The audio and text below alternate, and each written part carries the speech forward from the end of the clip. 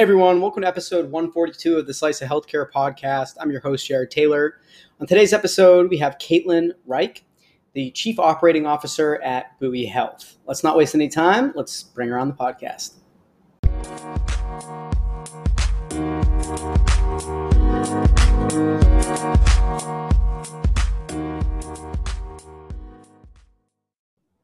Thanks so much for joining me on the Slice of Healthcare podcast. How are you today? Hey, I'm great, thanks. Thanks for having me. Absolutely. I'm excited for us to chat. I think we should dive right into it. I'd love you to tell the audience a little bit about your background, and then we'll go into today's topic. Great, sure. So I am the Chief Operating Officer at Buoy Health. I've been with Buoy for 2 years, and prior to Buoy, I was at another healthcare tech company, Patient Pop, based in California. And before that, I spent about 6 years at Athena Health. I have a public health background and have always worked in digital health and healthcare technology.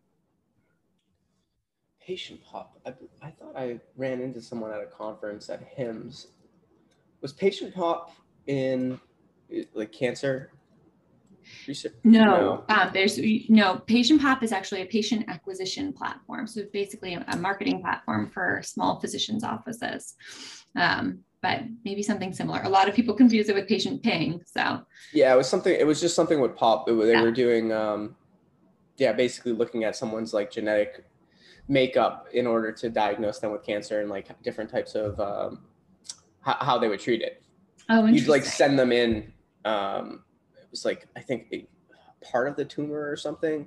And like they would work on, it was something really crazy. And this was when I first started out in healthcare, and I ran into someone, I'm like, oh yeah. Not knowing I went home and looked it up after, but okay. Yeah. No, lots of good stuff going on. That's funny though. Okay. So you left there, you came to Buoy Health. Yes. Buoy obviously has had an incredible last year.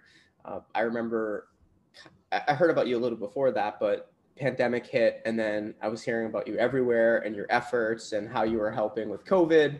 And then we had Dr. Lay on the podcast, and he was able to tell us about some of that, gave us a background of what Buoy is. I'd love to hear what your role exactly is at Buoy and kind of what you do. And then we'll go into some of, I know you wanted to talk about some DEI and A initiatives that Buoy is really sticking to. So I'd love to hear more about your role first.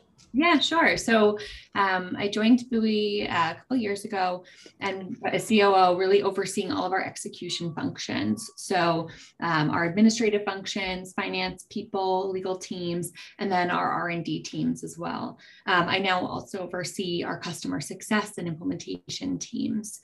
So really involved across the board, very much a cross-functional role, and which was what led me to really oversee and take on our diversity, equity, and inclusion efforts. Yeah, so you're involved with a little bit of everything, and probably not enough time. Am I right? Yeah. I think that's a good way to put it. Yeah. COO roles, as I've learned, are really always different. And at Buoy, it's really about being the connector across the business and across all of these different departments and functions.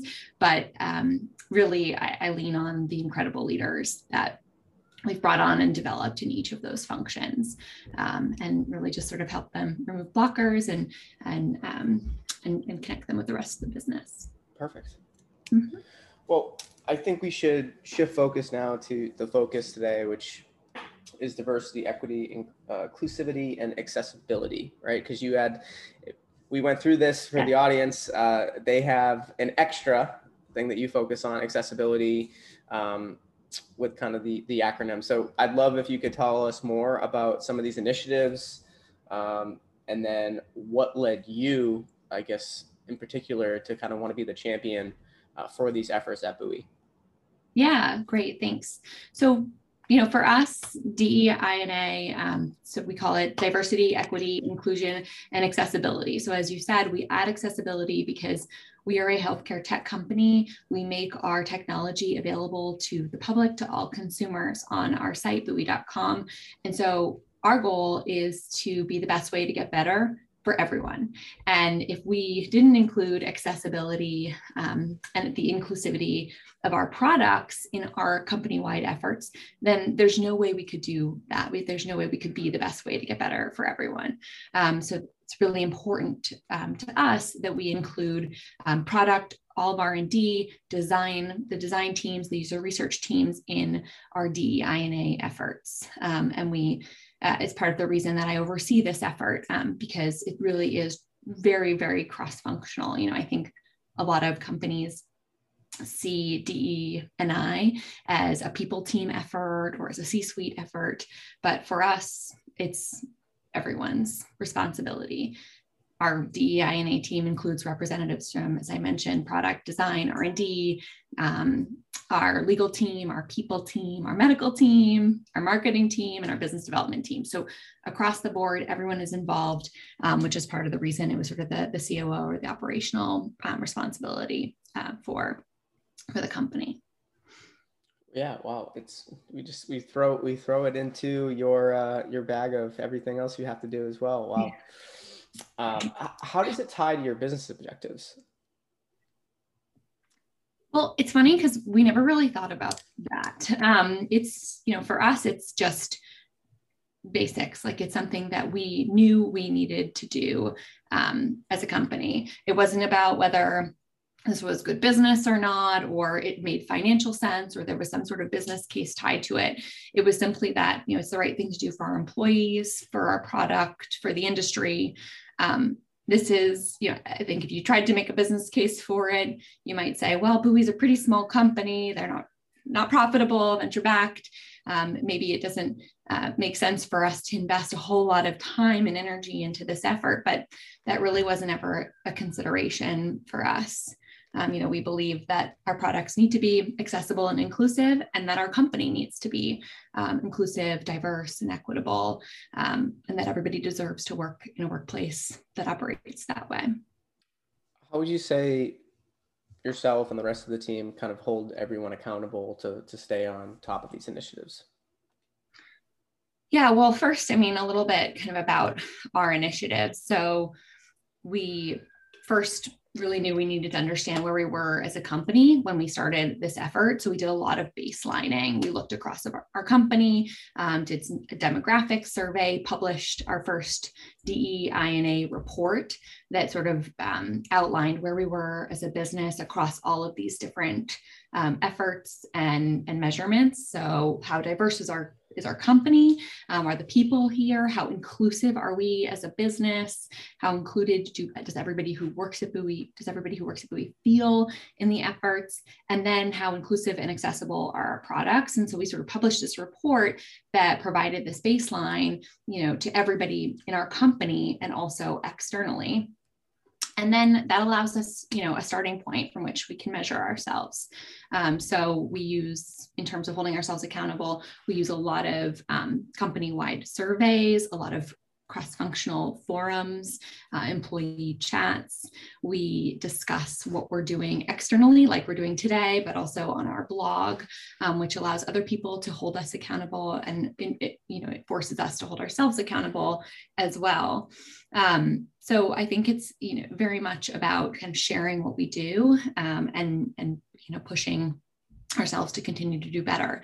I'll also say that this effort is sort of it's a self-fulfilling prophecy. Once we stated that this was really important to us, and we put ourselves out there talking about it, we ended up attracting people to our company. When we were hiring, we ended up hiring about 35 people during the pandemic, but hiring people that really care about this too, and bringing people on that are going to hold us accountable, hold their executives accountable to all of these efforts. So, I think there are a variety of factors, but it's really just about making this a company-wide initiative, stating externally and internally that this is important, making it one of our 7 company-wide objectives for the year, and then keeping that up quarterly, and then going from there. So a variety of ways, but we've been able to stick to it so far. Now you're all still completely remote. Is that right? We are. So we have a few people who go into the office every now and then. They use our own product, our back to work product, but for the most part, we're completely remote. And we established a work from wherever policy for the company post-pandemic as well. So people can live where they want to live, work where they want to work. And I would say that also contributes to our internal diversity, equity, and inclusion efforts. Being able to hire people across the country, regardless of their location, allows us to really create a more diverse workplace. We were pretty bi-coastal before, a lot of people from New England and a lot of people from California. And I'm really excited to say that we have much more representation across the country now. Also, people are able to live in more affordable places than Boston and New York City.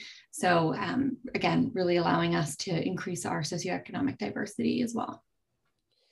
Yeah, if there's one thing I would say, which there's not many things, but one thing good that actually came out of the pandemic was it seems like we realized that more people can work from anywhere. And I mean, it really depends on the person. If someone's not getting their work done and stuff, then maybe they're just not meant, maybe they weren't going to be good in the office either, because right. Everyone I've talked to that has this opportunity to work from anywhere has really loved it, and they do miss the face-to-face. So I think the next challenge is going to be how do like little summits and retreats come together at certain times with everyone, which obviously that'll present another challenge, right? With scheduling and flights and everything. But, but the fact that I still think that stuff needs to happen. It doesn't need to happen frequently, but at least once or twice a year, I would say there needs to be some sort of face-to-face, or at least give everyone the opportunity to have the face-to-face. Whether they take it, that's their choice. Oh yeah, we're absolutely in the throes of figuring that out right now, putting together our work from wherever plan. So we decided, luckily we decided early that we were going to do this. We decided back in July that we were going to move to a work from wherever policy. Even post-pandemic, nobody knew what the timeline was at that point, but we stated that's what we would do. So that really allowed people to pick their heads up, think about where they wanted to live, how they wanted to work, and be where they wanted to be. So, it's also, I think, this remote work has really forced everybody to accept this sort of like bring yourself whole self to work mentality. It was something we talked about a lot at Athena Health. It's something I've always felt like, be who you are and bring your whole self to work. And remote work has really forced that. We've got kids sitting in, little kids sitting in laps during Zoom meetings. We've got, there's a lack of childcare. We've got people, all over the place traveling, working, in their parents' homes or with their family around. So I think it's really forced that, which has been great. And I also think, now we're figuring out, yes, how do we bring people together in a responsible way, in a way that makes everybody feel comfortable, but we're thinking, quarterly company-wide retreats once travel is acceptable again and more widespread. So, and then a variety of other sort of social events. It will be much more deliberate in terms of how we bring people together and the why behind it, as opposed to just expecting people to be butts at desks every day. Well, I'm excited to continue the conversation with you and Buoy Health. And I know we want to do some other episodes together on some topics. So maybe you'll be on another one of those and we can either circle back to this topic, see how things are going with it, or we can talk about something else. And I don't think we'll ever run out of something to talk about based on the different hats that you wear. So I'm excited to stay in touch with you. And I thank you so much for joining me on the podcast. Great. Me too. Thanks so much, Jared. I look forward to touching base about this again.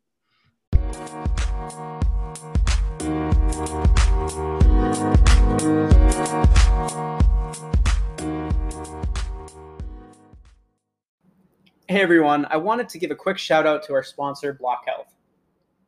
Block Health is building the ecosystem of services and solutions to power the future of healthcare. Through their platform, healthcare professionals and organizations can enter, upload, and share core credentialing documents and information.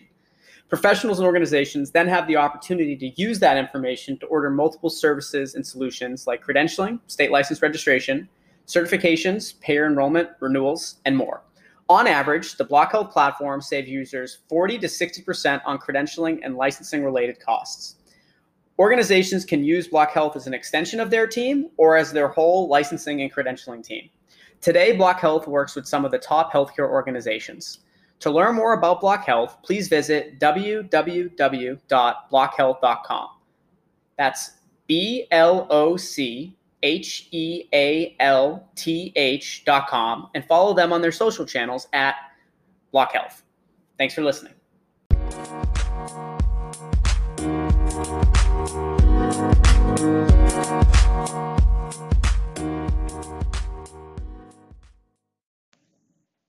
Thank you to everyone that listened to this week's episode of the Slice of Healthcare podcast.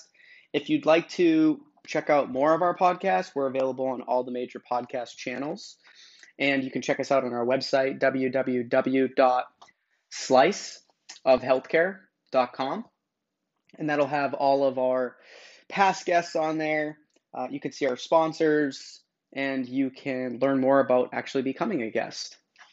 Thanks, and look forward to another episode next week.